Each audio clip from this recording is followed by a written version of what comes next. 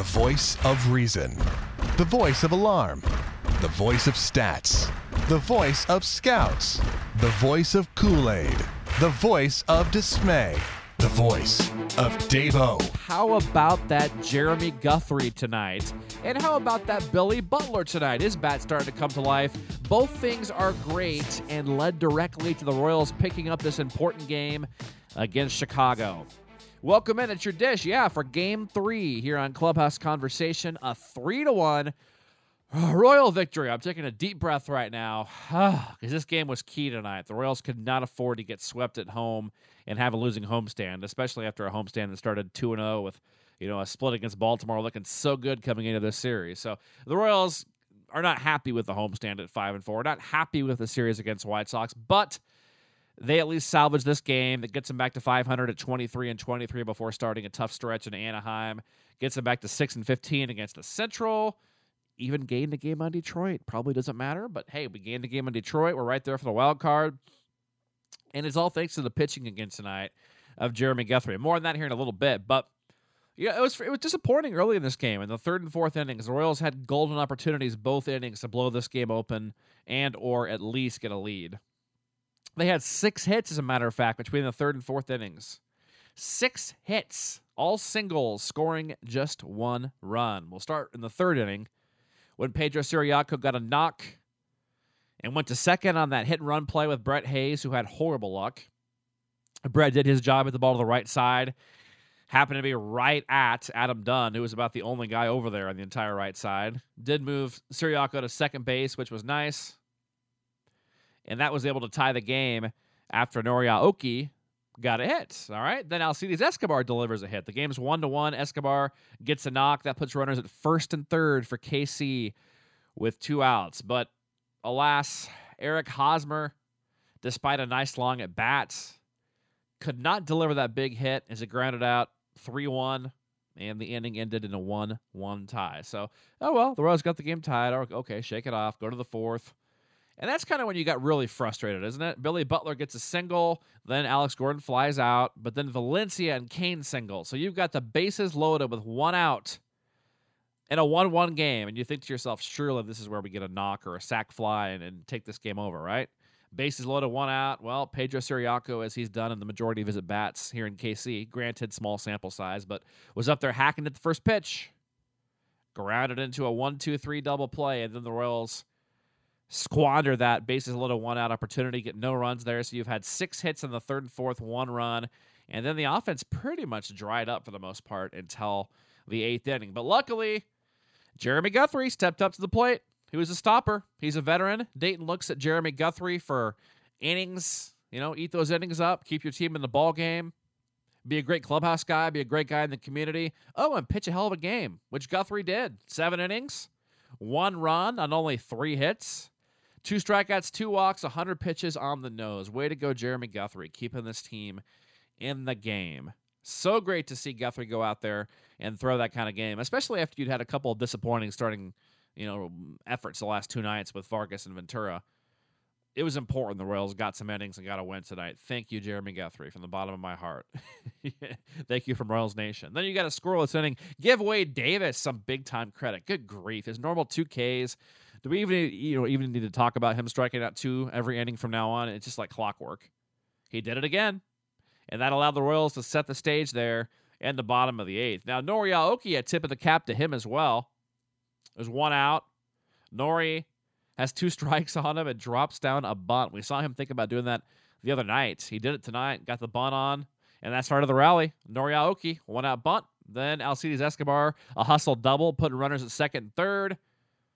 And you think, okay, wow, this is going to happen here. They're going to pitch to Hosmer. They didn't. They walked Eric. Smart move with Billy Butler coming up, the right-on-right matchup, and the fact that Billy does have the knack for hitting into double plays from time to time. But Billy, not tonight. Wasn't going to happen because he's starting to hit now.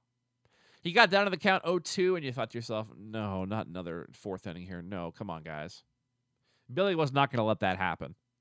0-2, worked the count a little bit, got a pitch out over that he could drive to right, hit a nice little rope to deep right field, sac fly, puts the Royals up 2-1.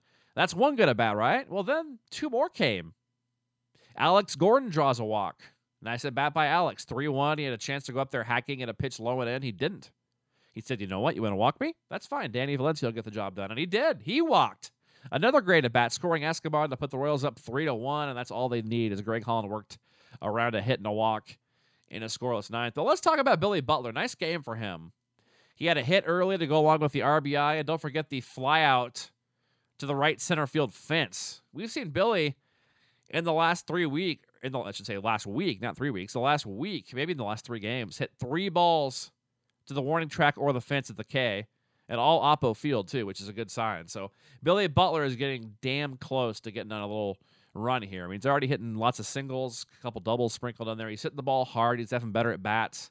He's lifting the ball now. Billy's hitting the ball harder. It's great to see. The Royals need that. So good job for Billy Butler. Nice game tonight. Great at bat there in the 8th inning, and nice to see him hitting the ball with some authority, even though he's been making some outs throughout this series. Those balls are gone in several other parks now. Speaking of which, gone. Well, the Royals now head to Anaheim at 23-23, or L.A., or Fullerton, or Orange County, whatever the hell they call themselves these days. Is it L.A., Anaheim? I don't know where they play. I think it's Fullerton. No, I don't know. It's right along the road. It's a beautiful park. I've been there before. But the Angels come in 25-20 as we record this. They're currently tied with Houston 1-1. Let's hope they win that game. You never want to face a team coming off of a tough series against a poor team. So we want the Angels to win that game tonight and then be due for some losses when the Royals come to town. So it's tough to break down the pitching too much in this series, but it does stack up fairly favorably for the Royals. You've got Danny Duffy and C.J. Wilson on Friday. Wilson's 5-3 at 3.16. Always going to be tough. So the Royals are going to need another similar effort to what they got from Danny Duffy in his last start. 6-7 innings, a 2-run ball. It's going to be tough to do much against Wilson. It's going to be interesting in that game. Are we going to have Salvador Perez on Friday? Are we going to have Omar Infante? It's going to be interesting to see what the Royals do at that point. I would imagine one of the two will probably be back on Friday, and then probably one of the two when the Royals come home on Monday against the Astros. It seems like they're both kind of iffy on playing Friday, so I just get the feeling one will be back for this series and one will be back for Houston. So hopefully, I guess if we have the pick, we probably want Salvi back first. Get him back in there for his defensive prowess, number one, but his bat. And Omar, get well, Omar. We need you. Give Omar's back a couple more days. So let's hope they're both back, but let's hope for at least one of them on Friday. So it's tough to break down that game because of that. You don't know what the Royals are going to throw out there exactly. And then the Angels are TBA on Saturday and Sunday with their starters. So not too much analysis to be done. James Shields goes on Saturday. Jason Vargas on Sunday. So, the Royals got 3 pretty good pitchers. Duffy and Shields, arguably their 2 hottest starters right now, with Ventura being right up there. Hell, Guthrie threw a 1-run game tonight. He's right up there too. All these guys. Vargas is the cold guy in the rotation right now, and he's still having a hell of a year too. So the Royals do have some pretty good guys going. Left, right, left. Duffy, Shields, Vargas. I like it. A mix of experience with Shields and Vargas against a very professional Angels lineup, a good Angels team. Let's go in there and dream a little bit. Let's take 2 out of 3. That's the goal. 2 out of 3. This Royals team is good enough if they're competing for a wild card. If they're a plus 500 team, you got to expect to win 2 out of 3. Now, will you? It depends on the pitching matchups. Probably not. But you just need to at least get 1, obviously, in this series, at the least. That gets you home against Houston 1 under.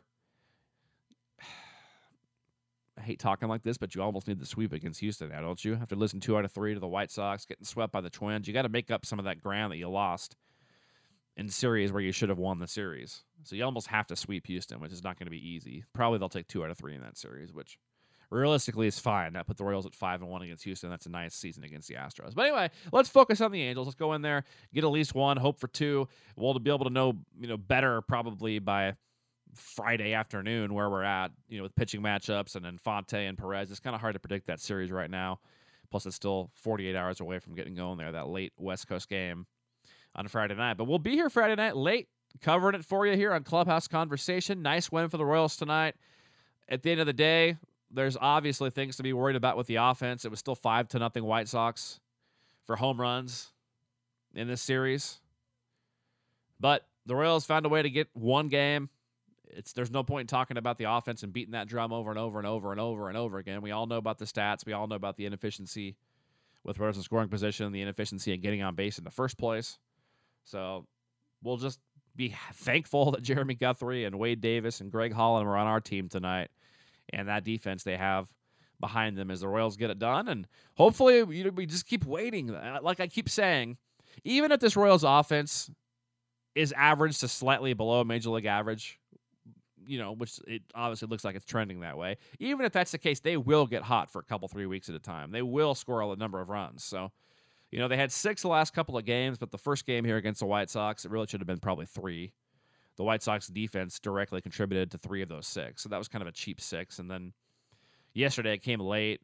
No home runs, very limited extra base hits. It didn't feel legit. I'm talking like legit home runs, legit extra base hits for the Royals, better approach, more walks. That stuff will happen coming up soon for the Royals. So just hover around 500, try to get a little bit above, and go on that run.